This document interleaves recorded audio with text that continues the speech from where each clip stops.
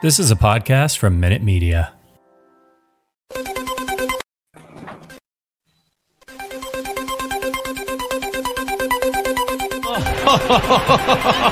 would be a Wolves fan, eh? On goes ball. People might yet win it here for Wolves. Flash in the shot. What a goal!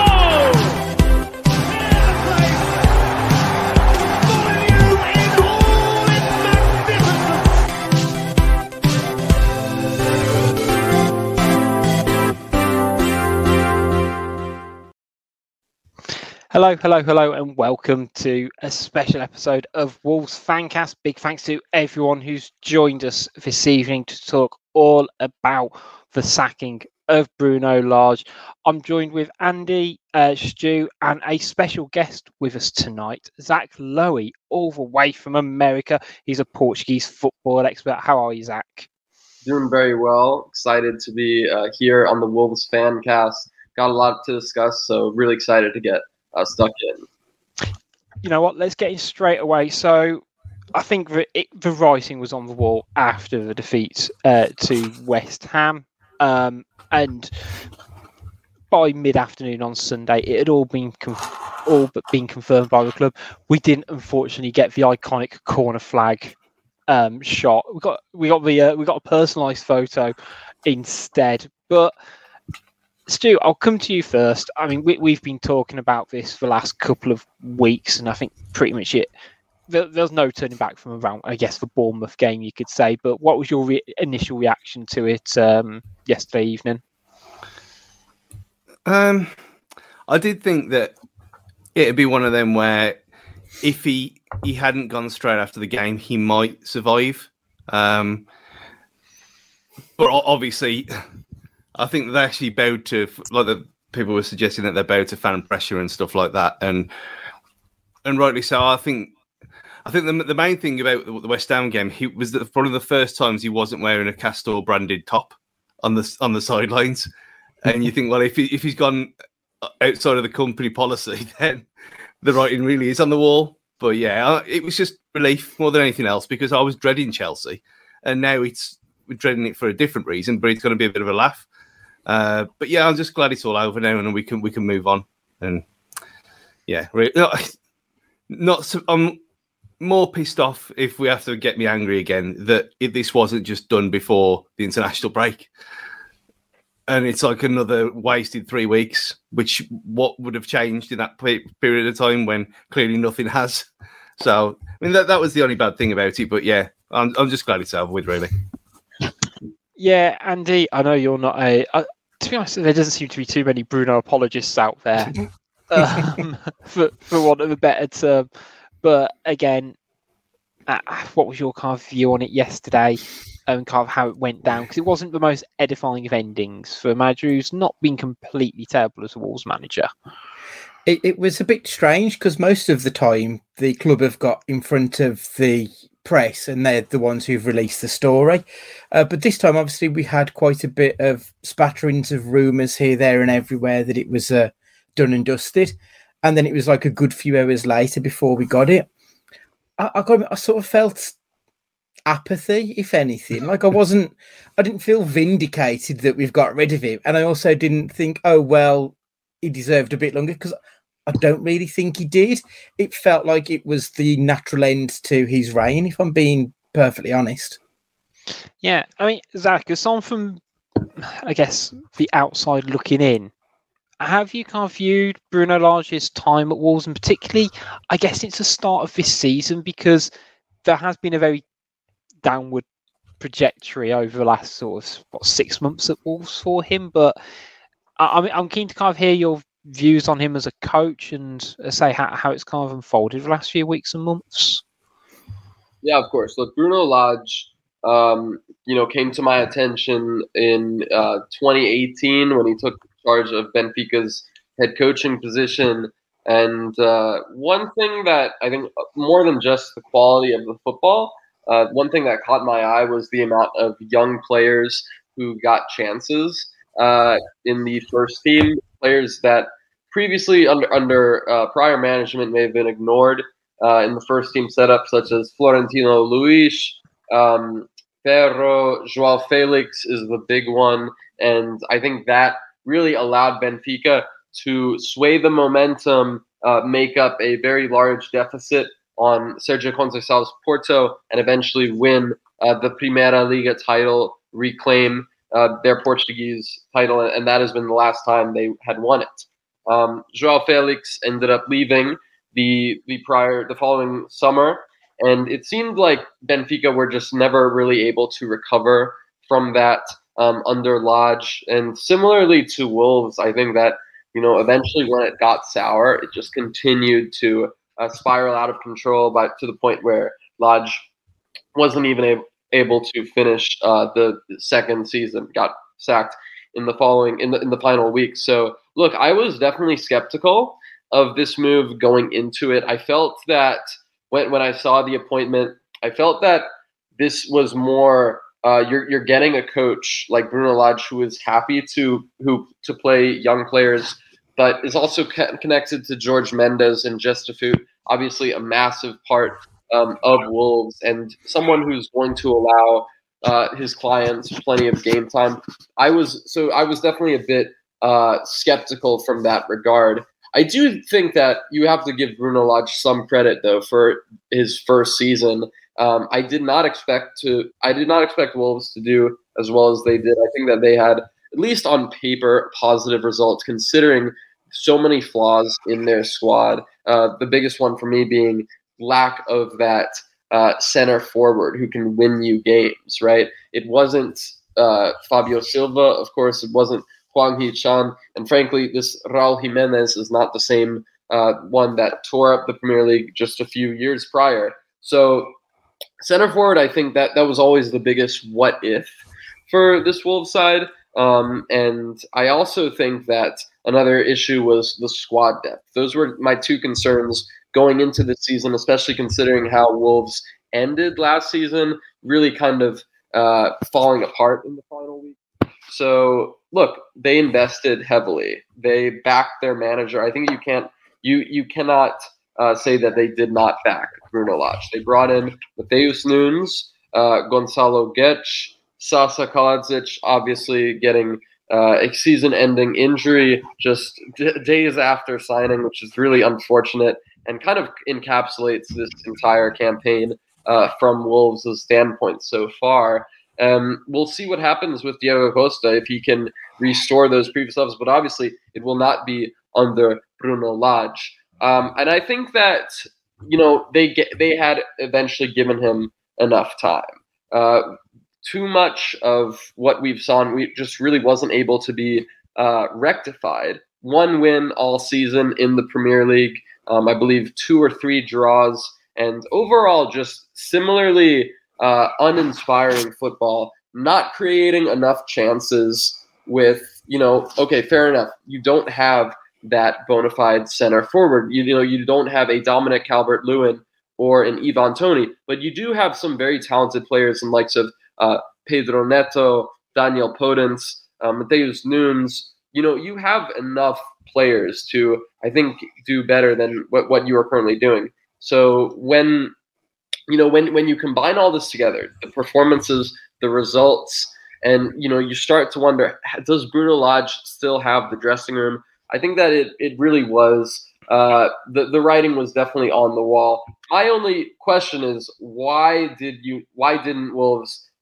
pull the trigger before international break? I'm always a bit confused whenever a club sacks a manager in the first week after international breaks. Like, you could have given your new manager 2 weeks to settle this. Is a 2-0 loss to West Ham. Is that really the straw that breaks the camel back? So I was a bit confused there. I do think it was ironic, though, how Wolves, the game that really was the straw that broke the camel's back was this defeat against West Ham. A West Ham side that was starting Craig Dawson, who obviously Wolves were linked with in the final day of the window. That fell through. And now, you're looking at this where, okay, Wolves have brought in a very promising center forward in Nathan Collins, showing some signs of life alongside Max Kilman. And yet, one injury, one suspension here and there, and you're down to the bare brittle. You're down to playing Ruben Neves, Johnny Castro in a back three, whilst the likes of Connor Cody is scoring and starting for Everton. So many others such as Roman Saiz and Wilfried Boli obviously playing for other teams. So I do think that was an issue for Wolves. They kind of left themselves a bit short in terms of depth. It would have been one thing if they had brought Gonzalo Guedes and kept hold of Morgan Gibbs-White. It seemed like it was more of a like-for-like replacement, so you can't really say that they were adding to the depth. Overall, though, I think it was justified. I would have sacked him before the international break, but now it's time for Wolves to move on with a new coach. Can I just say, Zach, you know what you said about how at Benfica, how he was, from your point of view, how him blooding the young players was one of his plus points. Why do you think he completely went against that here, where you had like Tati Gomez, who came in last season in 4 games and he did really well in central defence, just completely ignored for whatever reason? You've got any of the 2 or 3 of the under-23, under-21 strikers who've never even been given a sniff. Ryan Giles as well. You had Chem Campbell, who he played for a little bit at the end. And I think we were sold that dream at the start for the same reason, the young players, and we've got a decent crop of them. And we never saw it. And against West Ham, we had 2 young defenders on the bench, and he just ignored them to play Neves there. Yeah, and look, it's a very good question. I think that's something that Wolves have struggled with in general since their return to the top flight. Not just under Bruno Lage, but also Nuno Espirito Santo. We're talking about not just players from the Molyneux Academy pipeline, but also young talents who they've scouted, throughout Europe. Toti Gomes is a good example. Yerson Mosquera, right? You've got 2 promising center backs available to play. I believe both were available, and you're going to go with Ruben Neves and Johnny Castro. I think that was definitely a bit of a sore subject. And another thing is, as a manager, you need to maintain a meritocracy. You need to send a message to certain players. If you are underperforming, you're going to get dropped. I think that was something that Bruno Lage perhaps failed to do, not just at Wolves, but also Benfica, that eventually led to his downfall. And I think perhaps not needing to work as well on that man management side of things. That is something that is just as important as tactics when you're talking about getting a team out of a funk and getting them to reach their potential in terms of creating chances, being solid at the back, having that balance. And one thing I will say is that it never really felt like Bruno Lage had managed to establish a tactical identity with this Wolves side. Like he was trying to plug in different pieces, going from a back 3 to a back 4, trying to bring in his new system, perhaps without the players required, as well as going back to Nuno Espirito Santo's blueprint. So it seemed as well that he wasn't really strict. He wasn't really strong in his convictions. He never really knew what to do with this Wolves side, where to take it forward. I do think that his complaints with personnel, they are justified in some regards, but at the end of the day, when your center forward deadline day arrival gets a season-ending injury, there's just not that much you can do. Wolves did sign Diego Costa, a player who has done a lot in the Premier League, but who's clearly his best days are behind them. We'll see what happens there, but I do think that the center forward position has been a position that Wolves have been frankly ignoring for a while, and obviously remains to be seen if Sasa can fill that void once he is back from injury. But I think that is also something that definitely held this Wolves team back a lot last season. 1,000%. I mean, I was trying to think if I was almost speechless then about how ruthlessly efficient that breakdown was of this Wolves side. Because just end it now. I was going to say, yeah, but let's move on to the next segment. No, you're completely right on literally on every front, and the man management one, I think, has crept up more and more we said a lot of how he is very, particularly in the press, very upfront about what he thinks. A lot of the time, whether it's about transfers or players, and he's happily hung players out to dry. And we'll talk in a little bit where it went wrong and what the catalysts were. But I think I remember saying at the time we lost a game to Crystal Palace, and Yankee Hoover basically didn't warm up, managed to get injured, and he got hung out to dry by Bruno. And I think I was arguably one of the few on the Fancast who was a bit like, I know why he's done it, but I think that's going to not sit right with the players. And I think he's arguably the sort of player, I think he's probably a very good coach. Whether he's quite got that managerial nuance to handle certain situations, and there's been rumours of a couple of training ground bust-ups, quote unquote, and the things that went on with Connor Cody, if you'd like to believe Twitter rumours as well. And as I say, overall, I think you're right. I think it felt like he had some ideas, didn't have the conviction to follow through with them completely, and the recruitments, I think, were one of the major factors in that.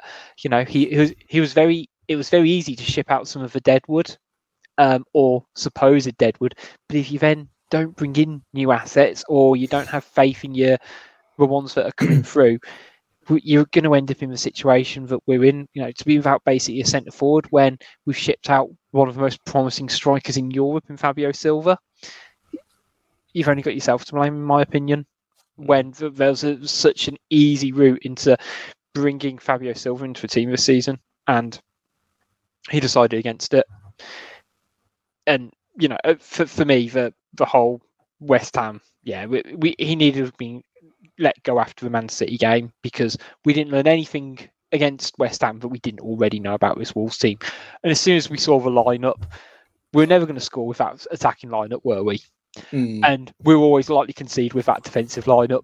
And that is quite literally the worst way you can look at a team sheet. And, I think it's come at the right time. I think arguably it could have been sooner. We said in pre-season, Stu, post-season even, when we reviewed and said, would anyone miss him if he'd have got sacked at the end of last season? And I think the reaction was, it might feel a bit harsh, but really, and it's easy. I was going to say it's easy to be revisionist. We said it at the time, but he did earn himself the grace of having this pre-season, of which, if we're being revisionist on it, yes, we did bring in some quality players and did strengthen that spine of the team. Collins, Nunes, Kaladnic. That's a bolstering the spine. Guedes as well. But then you go, well, look how many we then shipped out, and say if he doesn't have faith in, he gets rid of Cody, which Andy, you'll speak for days on Connor Cody being the right decision. We got rid of Sace as well, but then we didn't get another centre half to replace Sace, and he clearly didn't have confidence in. And Willy Bolly as well. Don't forget Willy Bolly went. We lost our three most experienced centre halves and replaced it with someone with 40-odd games under his belt. And don't get me wrong, Collins does look a cut above, but it only takes an injury or a suspension, and all of a sudden you're playing Ruben Neves at centre half. So, yeah. As you say, it's an absolute recipe for disaster. And that couldn't have been the game plan, in my opinion, going into the season. And I find it really difficult to marry up that our plan B, if Kilman or Collins was injured or suspended, which was always going to happen at some point in the season, was to drop to a back three with Neves as a libero. You're pulling your hair out, surely, if that's the case. And it just screams as a man who's ran out of ideas. And the fact that Collins had already had 3 career sendings off at his age already. So it was literally always going to happen. Yeah. It was always the case. But he has now left. So I want to talk about potential replacements with you guys because I think we're in, I was going to say, interesting ground in terms of who Wolves might go for. So I'm just going to share with you sort of some of the relatively live, up-to-date odds over on Odds Checker in terms of who's currently in the running. So at the moment, it has changed in the last like half an hour in terms of sort of your top kind of 3 or 4, but a name that will be familiar to most Wolves fans over the last 6 years is Julian Lopetegui, who is the current Seville manager, who infamously turned down Wolves at the last minute to join Wolves when Fosun took over, and he took the Spain job instead. And he's basically about to get sacked at Seville, I think is fair to say. We've got Pedro Martins, former Olympiacos manager, Ruben Amorim, the current Sporting Lisbon manager, Andre Villas-Boas, who'll need no introductions for Premier League fans. Before you move on to the likes of Sergio Canseco and Stu's. Who, Rich? Who's that? Say his name again. Sergio Canseco? No.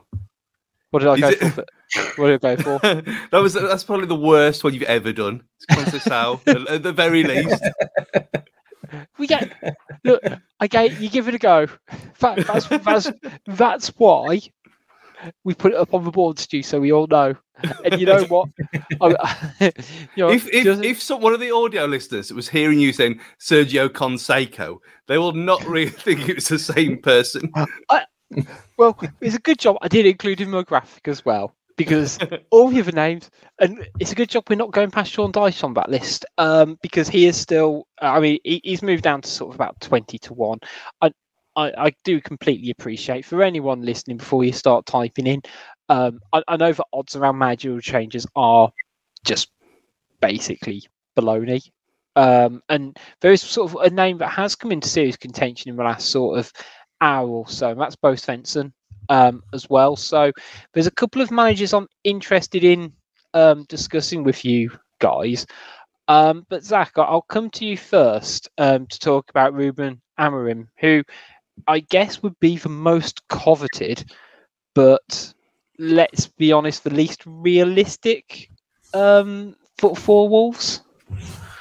Yeah, I think you're right in saying that he would be the least realistic option. You take a look at Ruben Amorim's career.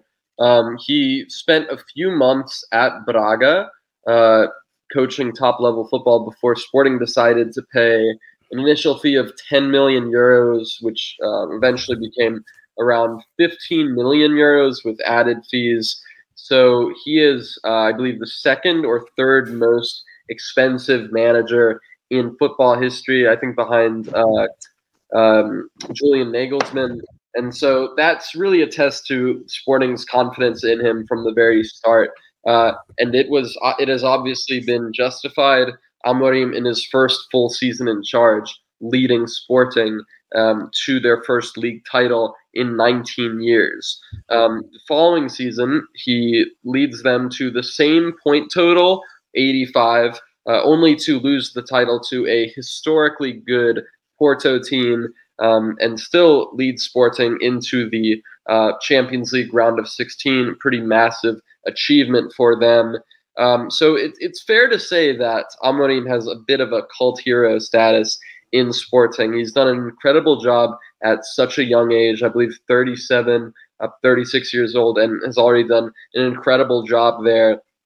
There are a few reasons why I think it is unrealistic to expect him to leave at this point in the season. I think that Amorim, he has a contract until 2024. He has a release clause of 30 million euros, and he is obviously in the middle of a season with Sporting where he has a great degree of leverage as well as authority with this team. And I'm not sure if he'd want to, even if Wolves were to offer to pay the full 30 million euros, I'm not 100% convinced that he would accept to leave Sporting at this point and risk damaging his legacy there. especially when, Sporting, they are in the Champions League, and these other Premier League teams, they are not going anywhere. They're still going to be interested in him when his contract potentially expires in 2024. That's not to say that Wolves couldn't get him at that point or even next summer, but right now I just can't see it happening. It was only a year ago when Amorim rejected an offer from RB Leipzig, a Champions League, a team that were playing Champions League football, and elected to stay. And I would expect him to do the same thing. Now, I know some people are saying, well, this sounds exactly like the same thing that you said with Matheus Nunes. And I will concede that there are some similarities, but there are also a lot of differences. One, Matheus had already rejected Wolves on previous occasions before, ironically, a chat with Bruno Lage swayed his mind and convinced him to join in the final days of the transfer window. Two, you need to also look at the economics, the finances of the deals involved. Sporting paid a minuscule amount for Matheus Nunes. He was a starter for 1 year before joining Wolves for, I think, around 10 million euros less than his release clause. So, look, Sporting, they do sell players for below their release clauses on several occasions, but Ruben Amorim is not a player. And I would argue that he's one of the few managers in Europe where I actually think he is probably more valuable to the team than any other player. So I just don't see them letting him go with the Champions League campaign still underway after a win against Tottenham and admittedly a disappointing start to the season in the league campaign. But, that does not change the fact that he has already built himself up a lot of leverage at the Estadio Jose Alvalade. Yeah. He ain't joining us if we're going to spend 30 million, is he? we could have stopped there knowing the owners, I guess, currently. And it's a real shame because his stock has risen highly in a very short amount of time. Ruben Amorim. And it's going to be interesting to, I guess, see how he can develop as a coach over the next couple of years. You're right. He's only in theory got a couple of years left on his contract, which will no doubt be extended. And I think that get out of the release clause it is a huge thing. And whether you say he'd want to leave a project like Sporting Lisbon, who are competing for first place in Portugal, to Wolves, who are, I'm trying to think of what we're competing with, to be honest. 10th. If I'm being realistic at the moment. So I think realistically we can sort of move him out, and it seems like the odds are sort of, and the feeling around him's going down a little bit. Stu, I'm not going to go to the one you want first. I'm going to go to the one you made me aware of just before recording, in Bo Svensson, who, again, similarly seems to have a lot of interest around him as a manager, and was most notably linked to the Brighton job a couple of weeks back. That's the first I'd ever heard of him.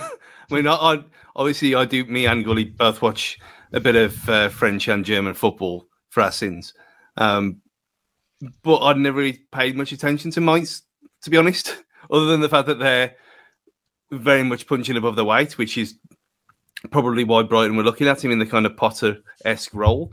But the way he plays is it's gegenpress on heat by the sounds of things. And it is very much front foot football, which we do not have the players for at all.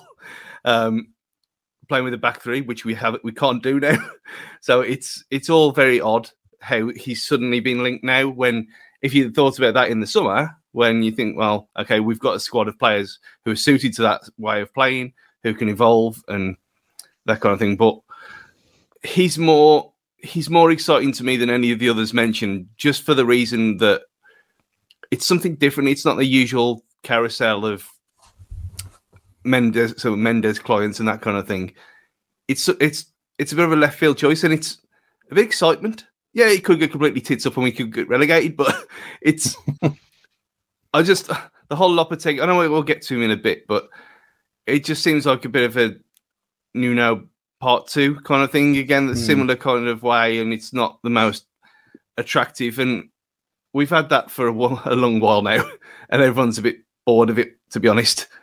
And I think, like I said earlier, with the Bruno Lage that we were sold the dream of, and we never got. If we got Lopetegui and we're suddenly playing on the defensive football again, I think it'll take a lot to get people on board at this point, really, with him.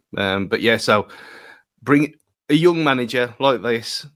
Yeah, if it's Bud Spencer or not, doesn't really matter. But I'm more impressed that they've looked at someone like this than anyone else that we could have imagined.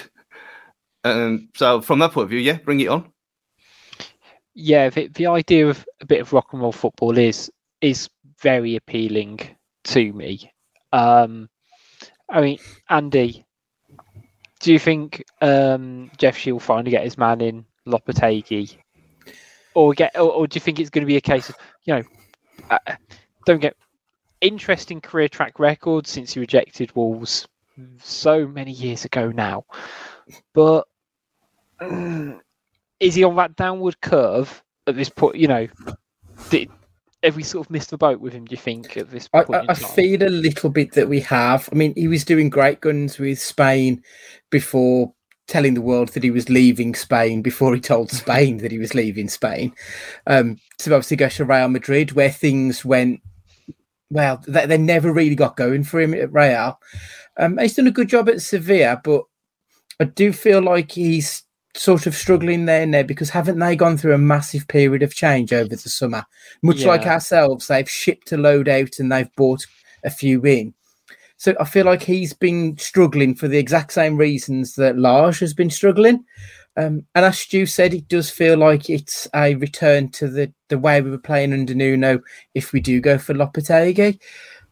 He's the least interesting of the names that we've got, but he's also probably the safest pair of hands of the names that we've been linked with. I don't particularly want him, and I do feel like we've missed the boat, if I'm honest. I think you are going to find that his career now will start to be more like your Sean Dyche's, where it's going to be helping smaller clubs out. I think he's going to be his future. Interesting. I think, if you go off the odds and what's being touted, I think Wolves are still very keen on him. And again, are they almost waiting for him to be sacked from Seville? And will we end up doing something stupid like paying a release clause for a man who's, essentially, walking the plank at the moment? Zach, again, a couple of Portuguese managers, because that's who we are. Pedro Martins and also Villas-Boas have been kind of linked. And again, I think the Pedro Martin one seems to have more substance than Villas-Boas at the moment. But again, Pedro Martin seems to have had a very interesting managerial trajectory, most recently at Olympiacos. Yeah, so I actually had the chance to interview André Villas-Boas a year ago in Lisbon. And I spoke to him about his. At that point, he had been out of the Marseille job for, I believe, a year or so. And I spoke to him about his short-term and long-term ambitions. One thing that he has been clear about, though, is that he wants to run for president of Football Club Porto in 2024 and succeed Pinto da Costa, who has been in charge since 1982, and I believe is the longest-serving president in all of Europe. So it seems that they definitely that he wants to emerge as that candidate. So that would mean, of course, that if Villas-Boas were to take the position of Wolves manager, it would be a fairly short-term one that would mean he would only remain at Wolves for 2 seasons max. I'd be interested to see a return from, but like I said, I think it is more unlikely than, for example, Pedro Martins. I would actually say that Pedro Martins and Julian Lopetegui are probably the most likely options from my point of view. Bo Svensson, he has done a great job at Mainz, taking them from fighting relegation to overall playing some very balanced football and punching above their weight. I'm not sure if he would leave the club midway through the season, but I think that, of the Portuguese managers mentioned, I would definitely say that Pedro Martins is the most likely man available. Someone who's done well in his previous gigs in Portugal, such as Rio Ave and Vitória de Guimarães, who hasn't been in Portugal for, I believe, 6-7 years. Has obviously been coaching Olympiacos for the past 4 years or so and done fairly well there. Managed to kind of restore their dominance in Greece, win quite a few titles, develop quite a few promising players such as Jose Sa and Daniel Podence. So he has that benefit of having worked with some previous Wolves, some current Wolves players at Olympiacos. So he also has those connections to a lot of Portuguese players who may be interested.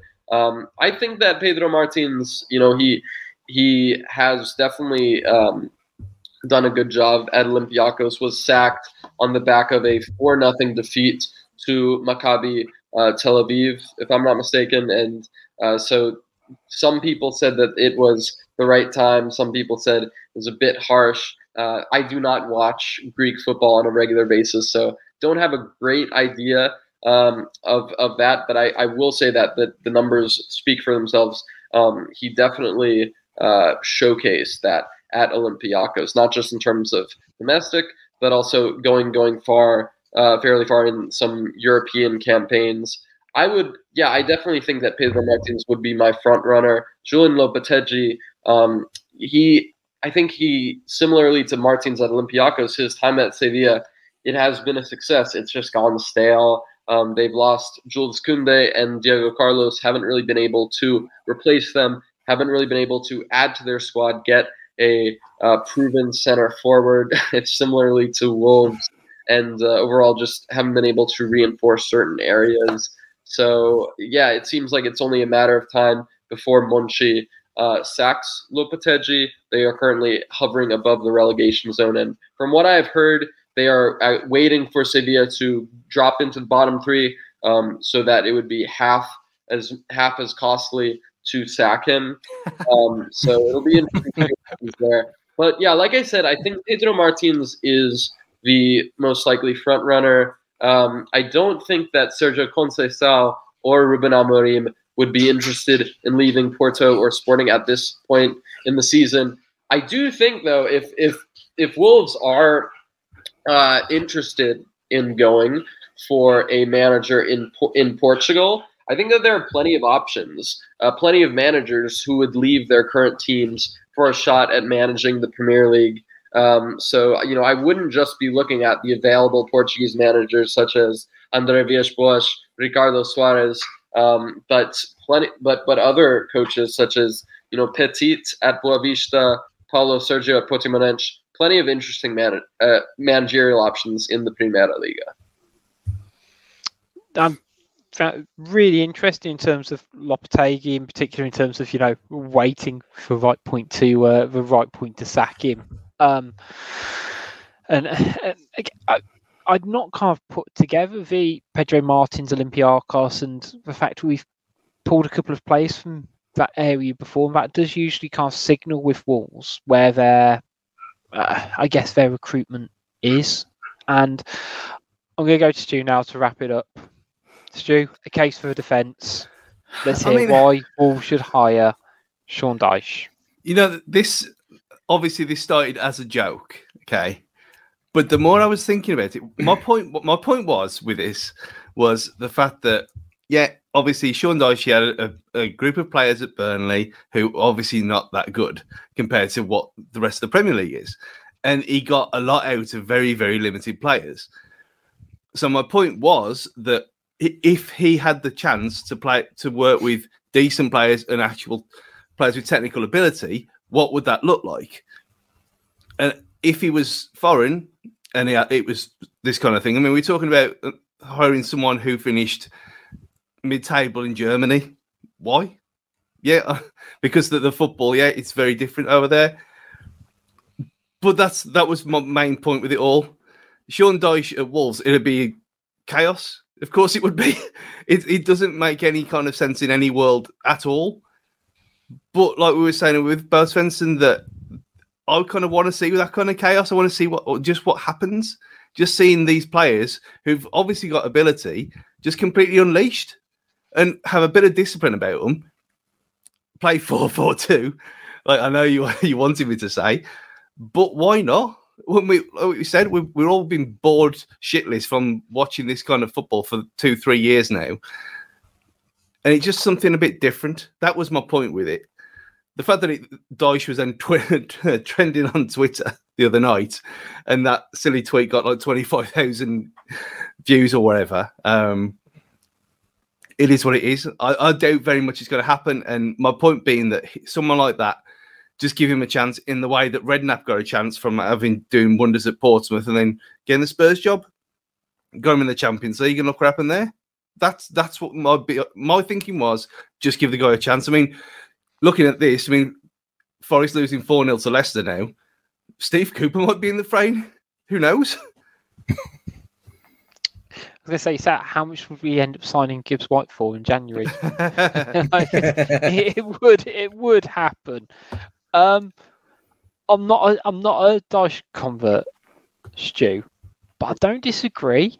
And for large portions of the pitch, if it wasn't for the fact we had no centre forwards, there's kids in the under-21s. Just put them up front.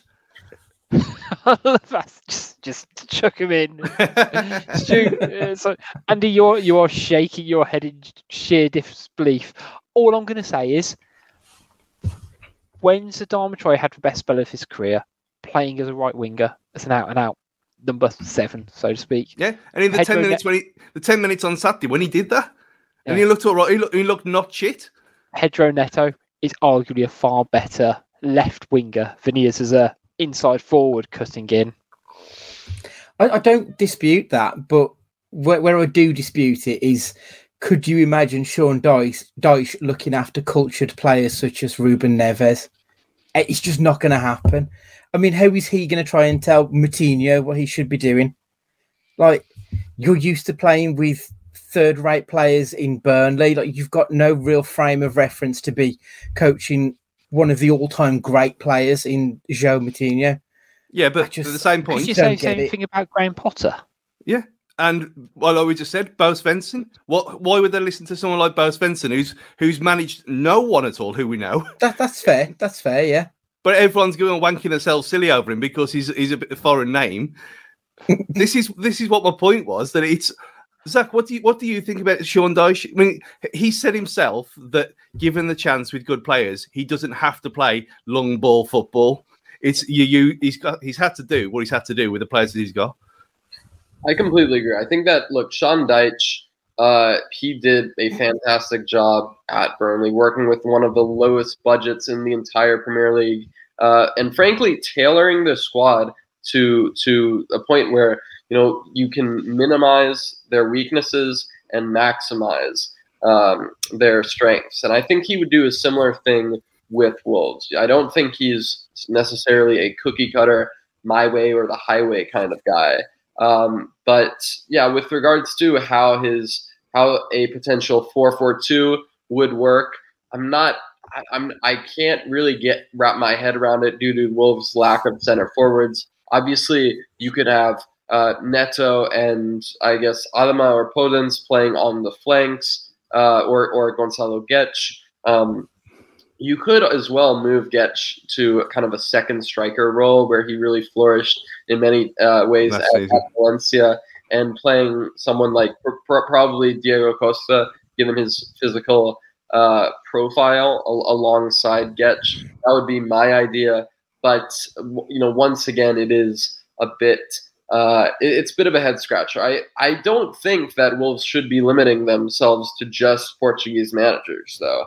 it is clear that there are plenty of managers who would fit their bill. And I think that Deitch, I don't think he would be Wolves' first choice, but he definitely has a proven record of getting teams out of trouble, shoring up the defense. And yeah, I think it would be interesting. And one thing I will say is that, yes, there is that factor of, is Sean Deitch, someone like him, going to tell someone like Joao Moutinho what to do? But another question is, should Joao Moutinho still be starting for Wolves? You have Dave Nunes, you have Ruben Neves. Could this be the season that Wolves kind of phase him out? There's an argument to be made that he's already been phased out by Portugal, not getting the international call-up in the recent Nations League fixtures. Remains to be seen, will he or will he not get called up for the upcoming World Cup? But still a player who definitely has capability to play an important role for Wolves. I'm just not too sure if it is going to be as a starter with Mateus and Ruben in the team. But yeah, I think, like I said, I think that Pedro Martins will be the next Wolves coach. That's just how I feel right now. He's done a fairly good job in Portugal as well as Olympiacos, despite that abrupt dismissal after 4 years in charge. But for me, that just seems like the most Wolves, the most Wolves choice, shall we say? And of course, working with Daniel Podence and Jose Sa is an obvious boost. I mean, if you remember back to them 2 games against Olympiacos when he was in charge, they were one of two of the toughest games we had all season. Yeah, they were. I mean, we were lucky to get through that, and if they hadn't gone down to 10 men, I think it would have been a complete different game that night. I think it's going to be a really interesting one to see how it plays out, because you look at some of those candidates. I think there's some that are out of the question for different reasons than others, whether it's on style of play, finances, trajectory. I think Wolves have got a really big decision to make, because I don't necessarily think we'll go down, but I think if we get this wrong, there could be alarm bells if we're not careful, and it's going to be a question of how much a new manager is backed as much as anything else at the club. I'm going to drag it back to Lage though, and kind of underpin where it sort of went wrong for him at the club, because there were a few points where it just didn't quite pan out in terms of, as we've done, the L's of Lage ball. So in his time at Wolves, there were a few games that, I was going to say, give you an idea. 51 games as a Wolves manager, he won 19, drew 10 in the end, and lost 22 times. With kind of, I guess, several of those defeats and draws coming this season. But I want to talk about, I guess, some of the turning points in this team before we kind of go on to the positives, because there were a couple of real missed opportunities and some real pivot moments. I think those Arsenal double headers, I think it really knocked the confidence out of this Wolves team, didn't they, Andy? That second loss especially was a kick in the bollocks. I mean, we went 1-0 up and we never really looked completely comfortable, but we got as close as damn it to winning it. And then not only did we not win the game, we actually ended up losing it very late on in the match. And then followed that up, if I remember correctly, wasn't it Crystal Palace later that week at home where we lost 2-0? And that just ended up being this just absolute disaster of a week that really changed the way things were going for Lage, because up until that point, we were not only looking for 7th, we were looking at the top 4, weren't we, if I remember rightly? Yeah. And then all of a sudden, we're not. We're looking at, okay, maybe we'll get into Europe, standard Europe, not proper big boy Europe. So yeah, that first one, yeah, it really was a kick in the nads. I mean, that Palace game as well, I think it was the fact that we all said exactly the same thing on the preview show and the week beforehand, saying we can't play the same midfield as got ripped apart at Selhurst Park earlier in the season. And he played the exact same formation with the exact same system and the exact same tactics, and the same thing happened again. And that was when, I think that was the first time I had a proper meltdown about it. Let alone the Hervé stuff that came out later on in that day. It was the fact that he didn't learn from his mistakes from earlier on in the season when it was plainly obvious what was going to happen. Yeah, that was infuriating because we'd learned our lessons previously, I think, against Brentford, where we didn't turn up in the first game, but we learned our lessons for the second game. Yeah. And Palace, the template was there. We all knew it. And for one reason or another, the whole team struggled. But I do think the Hoover situation didn't help. And as King Wolf 84 says on Twitter, look at the results after that point, and it did slump. And whether you can't say it was injuries, whether it was playing morale, that effect it did have an influence. I really do think, and it ties into what Zach was saying earlier about the management style of his not necessarily quite clicking. And to be honest, it more than I guess the Man United fixture. I think the Conor Cody situation, I don't know whether it's just something because it's quite easy for us as fans to discuss and to pivot because it was a fairly ambiguous ending for our captain and leader going. But Zach, from your perspective, how much do you think the departure of Conor Cody has influenced things around Bruno Lage's departure? Yeah, I definitely think it was part of it, but I think there's so much. It wasn't just Conor Cody leaving, because I think on the face of it, Conor Cody leaving is not necessarily an awful decision, especially when you're bringing in Nathan Collins as his replacement. Where it comes down to is really letting go of Conor Cody, Willy Boley, Roman Saiss, believe Fernando Marçal was this window. I'm not mistaken. Yeah, it was released at the end of the season. Yeah. So you're letting go of 4 fairly, experienced heads in central defense who are willing to do a job everywhere, who have Premier League experience, and really just not able to replace them. Obviously brought in Nathan Collins, but that's really kind of a strict and quality over quantity approach. And that leaves you at risk when, as Stu was mentioning, Nathan Collins already 3 sending offs in his career. These players are going to get suspended. They're going to get injured. What happens when one of Kilman or Collins is out?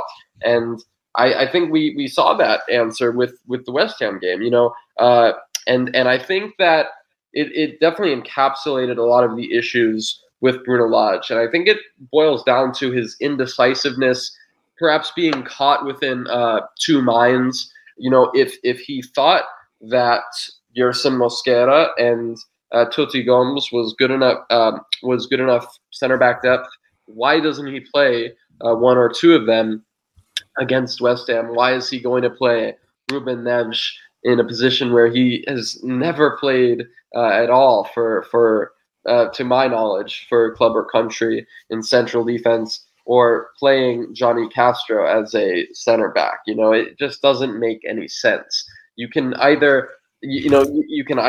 keep hold of these experienced heads and have them for backup, or you can trust your young players. But you can't really do what Bruno Lage tried to do, which is shoehorn players in unnatural positions and expect them to perform.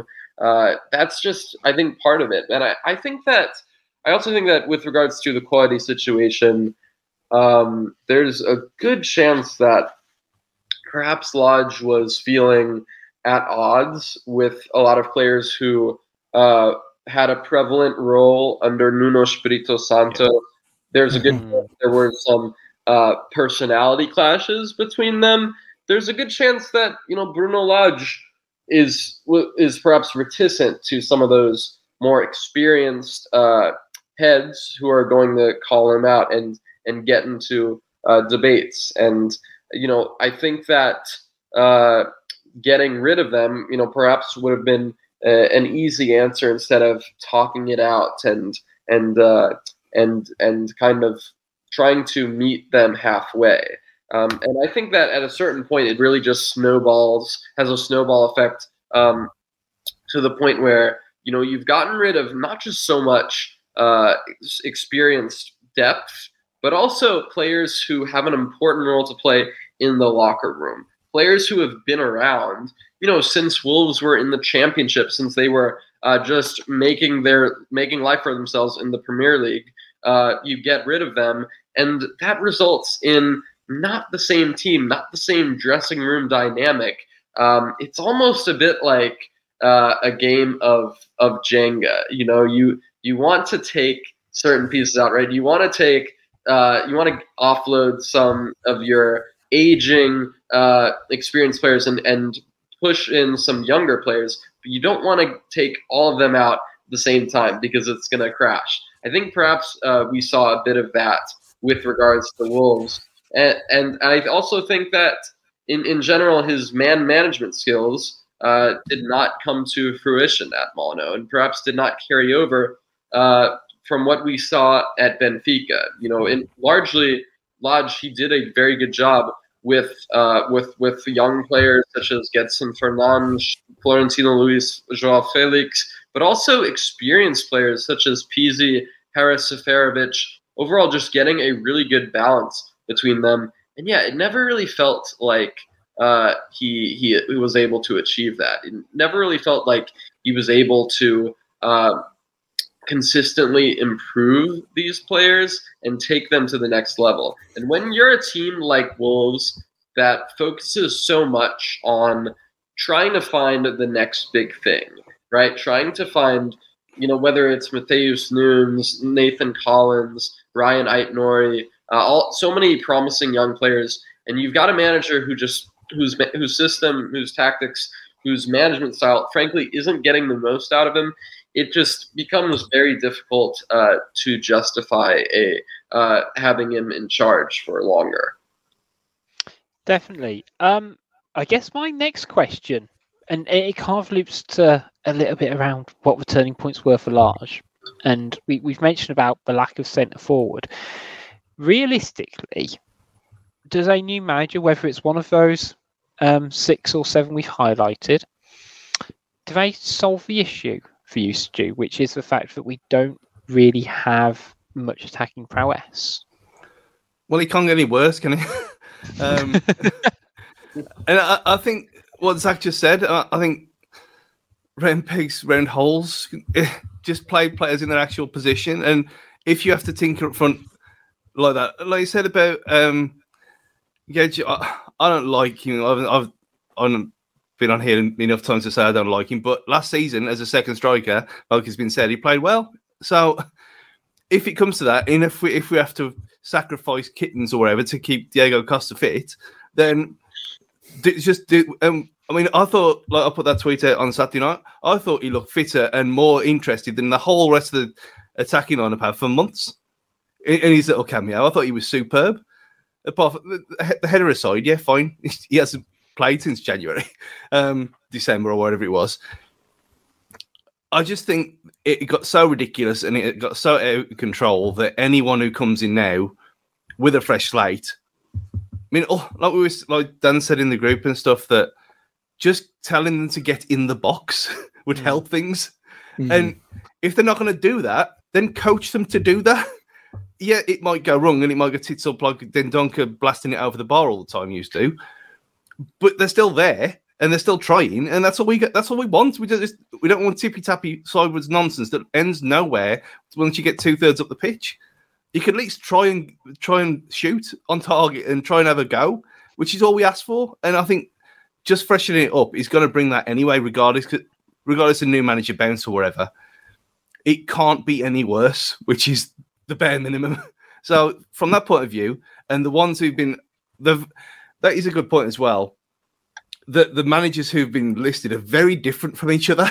There's no specific type, which is a bit peculiar. But you think, well, okay, they've got various options they want to go down, different roads they want to choose. But any of them is better than what we've had in the last, since April, at least. Yeah, I do agree. Like, we can't literally get worse at scoring goals at the moment. It is statistically impossible, isn't it? Unless we're Nottingham Forest. And I do sort of think with Diego, with 34-year-old Diego Costa, or whether it was going to be Jimenez, just drilling back into having that, Bruno Lage referred to it as that reference point, and I couldn't get my head around it. And, we talk about, we're playing Daniel Podence or Guedes as a false nine. It's like, no, we're not. No. We are playing an attacking midfielder there. They are not even that extra 10 yards up the pitch. And it was so apparent. And Goody would say, we drive a horseshoe onto the edge of the 18-yard box because that's all we could do, because either the players didn't have the natural ability to get into the box or they weren't being coached well enough. And that's the tricky thing for me. Andy, it wasn't all bad under Lage. I think it's important to remember that in terms of some of the victories. I think, to be honest, there's two highlight victories out of the 19, and that was Spurs and Man United. They were particular high points, but that Watford at home as well it was great because you've had such a history against Watford of dropping the ball, and especially with Ben Foster being in goal. So that Watford one does rank quite highly in my scrapbook of Premier League memories. But 19 victories is like that's decent going. That works out to 51 games, did you say he managed? Yeah. Yeah. So that's almost 40%, which is not a bad return. It's just when it went bad, it went really bad. But we did have some really good memories in there. Like you say, there's the Watford one, Spurs away was fantastic. Never imagined that, because if I remember rightly, hadn't we just come off the back of a bit of a poor performance as well? And then all of a sudden we hit the ground running that day. Brentford, again, like you said earlier, we learned our lesson from the first game. That could have gone horribly wrong. I remember because Gomez got sent off, didn't he? And then the red card was rescinded, and it ended up being a bit of a manic day, but it was great. And obviously, you can't forget Aston Villa. The last minute clusterfuck of a goal from Ruben Neves' free kick was glorious, wasn't it? So I was going to say, my question, I guess, to Stu is that under Nuno, we have some genuinely core Wolves memories, even in Premier League. Do you think any of those 19 victories will come under that core memory? Because even that Villa game, which we went shit for 80 minutes. Yeah, coming back from 2-0 down against your nearest rivals at the moment to win 3-2. But we were genuinely crap for 5-6 of the game. Yeah. When I wrote it down earlier, I had 3.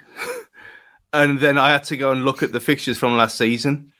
So that's under Nuno, we had a longer period of time, obviously, and it started off great. But Spurs away, and the fact that he bloodied Luke Cundle as well, and he played really well, and then we never saw him again. He just vanished.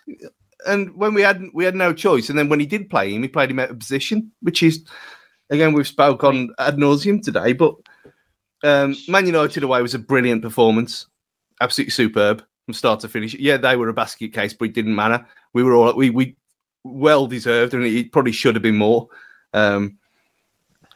And Brentford again beat, like we spoke of, because he did learn his lesson from the first game when we were absolutely schooled.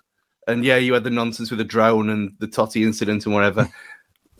But it was a proper hard-fought victory away from home against a team like that who we'd struggled against. Again, like Watford, but Watford were a joke at that point, so it didn't really matter. It was just funny. But yes, I mean, you're looking at that and you think, okay, Man United away, Spurs away. None of the home games I even remember. It's like, well, oh yeah, okay, Watford. But none. Newcastle, though. Newcastle was the birth of Hwang Hee-chan as a super striker. And then it immediately died at 90 minutes because he never did anything again after that. Yeah, and that's the thing. You have to kind of remind yourself of what happened, and where you obviously had the Man United FA Cup game and stuff, and the first game back in Everton and whatever.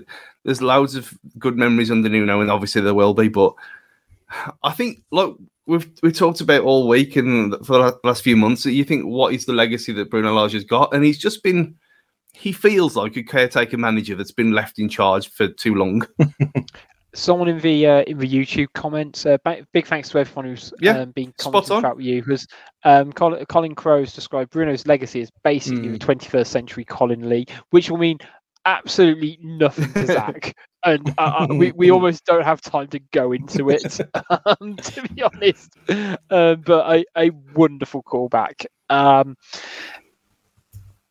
I guess sort of my last question I'll sort of round off is, was Bruno Lage always set up to fail as Wolves manager? And was he the only, can any of the blame be laid on anyone else's head and not just his? From either people above him at boardroom level and recruitment, or people below him in terms of the players.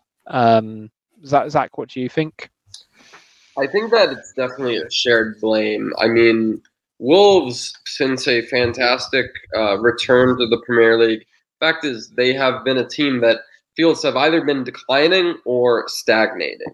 Not just under Bruno Lage, but under Nuno Espírito Santo as well. And I would argue that comes down to, anyways, a lack of investment in key areas. Of course, Wolves did back Lage this summer heavily with a lot of signings. Of course, with Sasa Kalicic out, the most important signing, in my opinion, was not able to showcase his potential under Bruno Lage.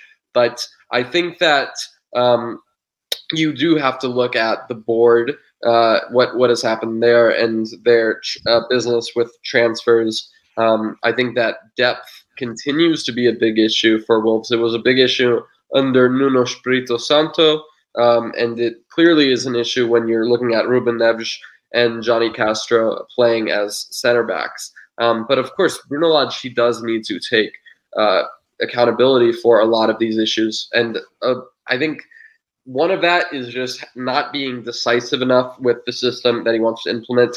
And another is just not having a team set up that is creating enough genuine chances, as well as just getting rid of so many veteran voices, as we mentioned, Connor Cody, Willy Boley, as well as Hoover, John Ruddy, some very important voices. And I think that, you have to look at Lage's culpability for it. Overall, I'm not going to say that he underperformed or overperformed my expectations, because I think this is just about what I expected from Lage. He had only one real managerial spell at Benfica, where, had a very good few months to end his first season, and a season that kind of the train wheels fell off the tracks, if you will. So this is just about what I expected. Although I'll admit, I did not see Lage being one of the first managers to get the sack. I think prior to the season, I thought Brendan Rodgers, Steven Gerrard, Scott Parker were the names that were going to be likely. I did not have Bruno Lage there. I did think that he would be able to improve the team's form, but clearly I think they've given him enough time to sort things out.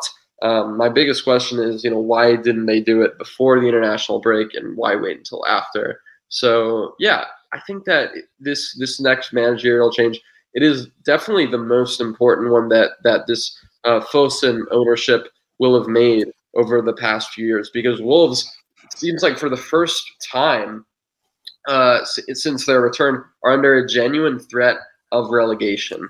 And I think I think that Pedro Martins will end up getting the job, but I also think that Wolves will have a busy January window, because there are just certain areas of their squad that still need to be reinforced. My expectations are not that high with Diego Costa. I'm just not sure how his body is going to hold up in the Premier League. Wasn't really the same player he was when he returned to Atletico Madrid.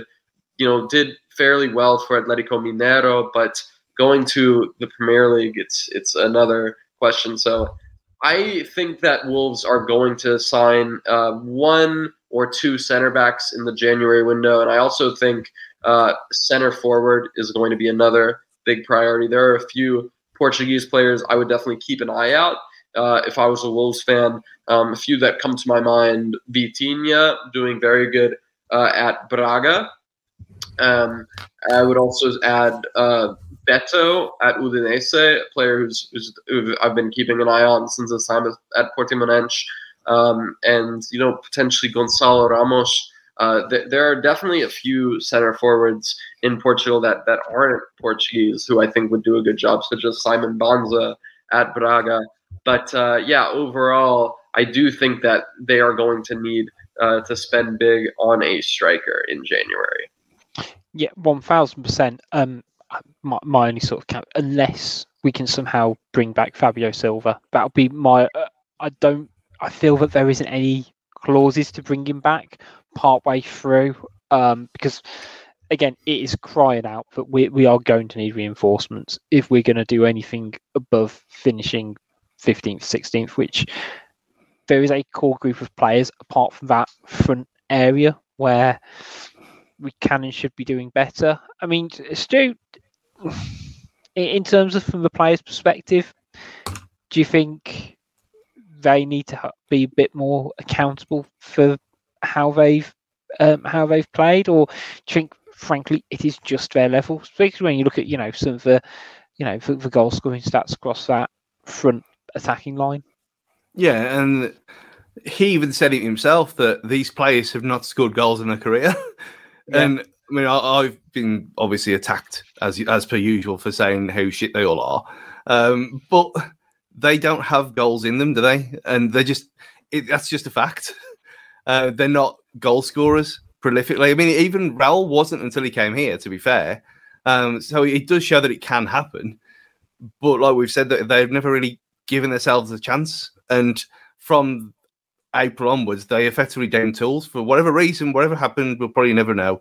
When we might have ITKs who pretend to be ITKs and know everything on Twitter and then whisper that they know things and not tell us. Who knows? But we'll never really know the full story, will we? But they've got to take some responsibility because they have not performed to the best of their ability. And you saw that when they went off to play international football and they were like different players. And the same thing happened under Nuno at the end as well, where they'd go off to play for Portugal especially, and there would be world beaters, and then they'd come back here and be awful.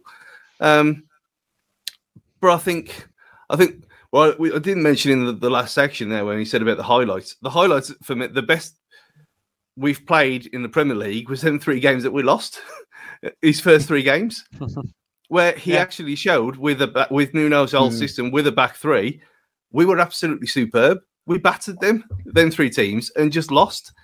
But again, it was unfortunate. But if we'd have carried on playing that way for the rest of that season, we'd have probably finished about the same place, and it would have been a lot more entertaining than it was.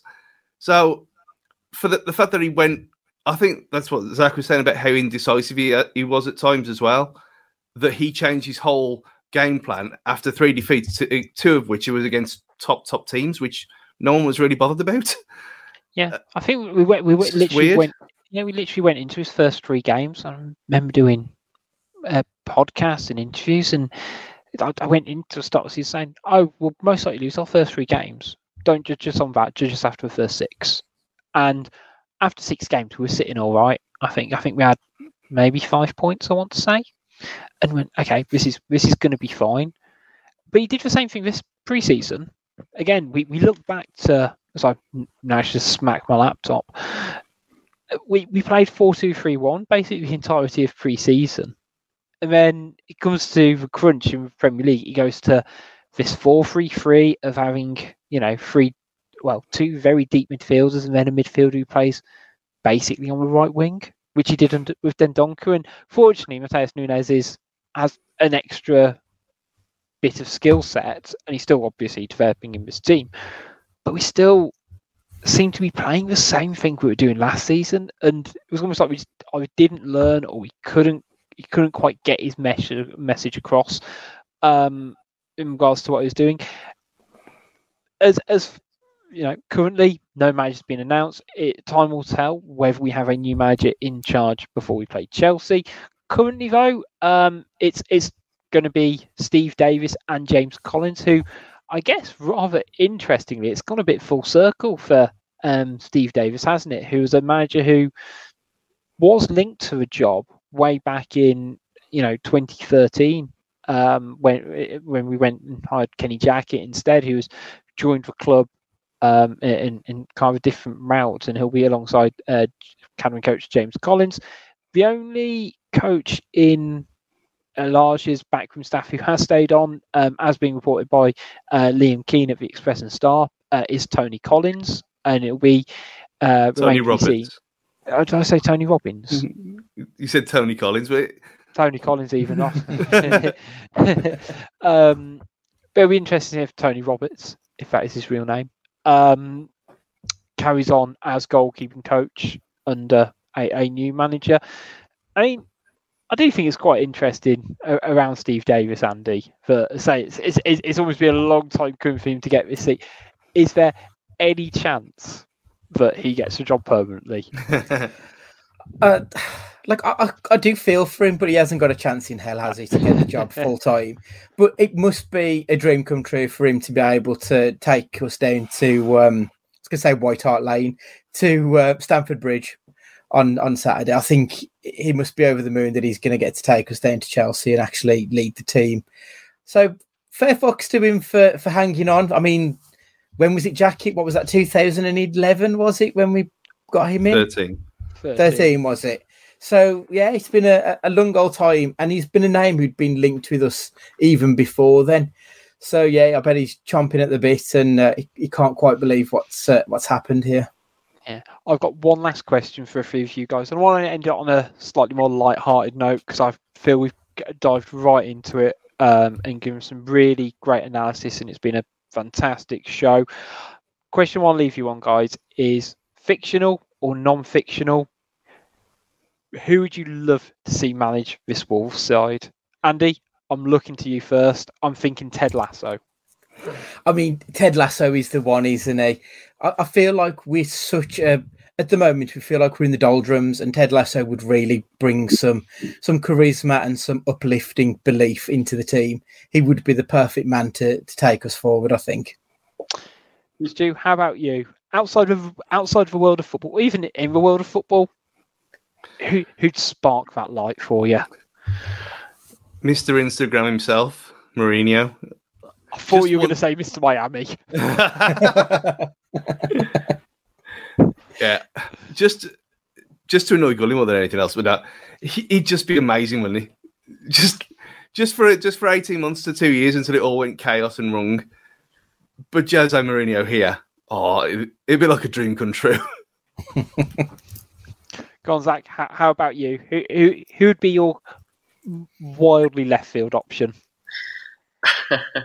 I actually have not watched Ted Lasso. My parents watched a bit. I watch so much football that I don't really feel like I want to watch a show about football.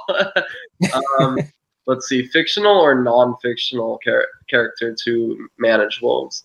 I'm going to have to go with Fernando Santos, because that would mean I wouldn't manage Fernando Santos anymore.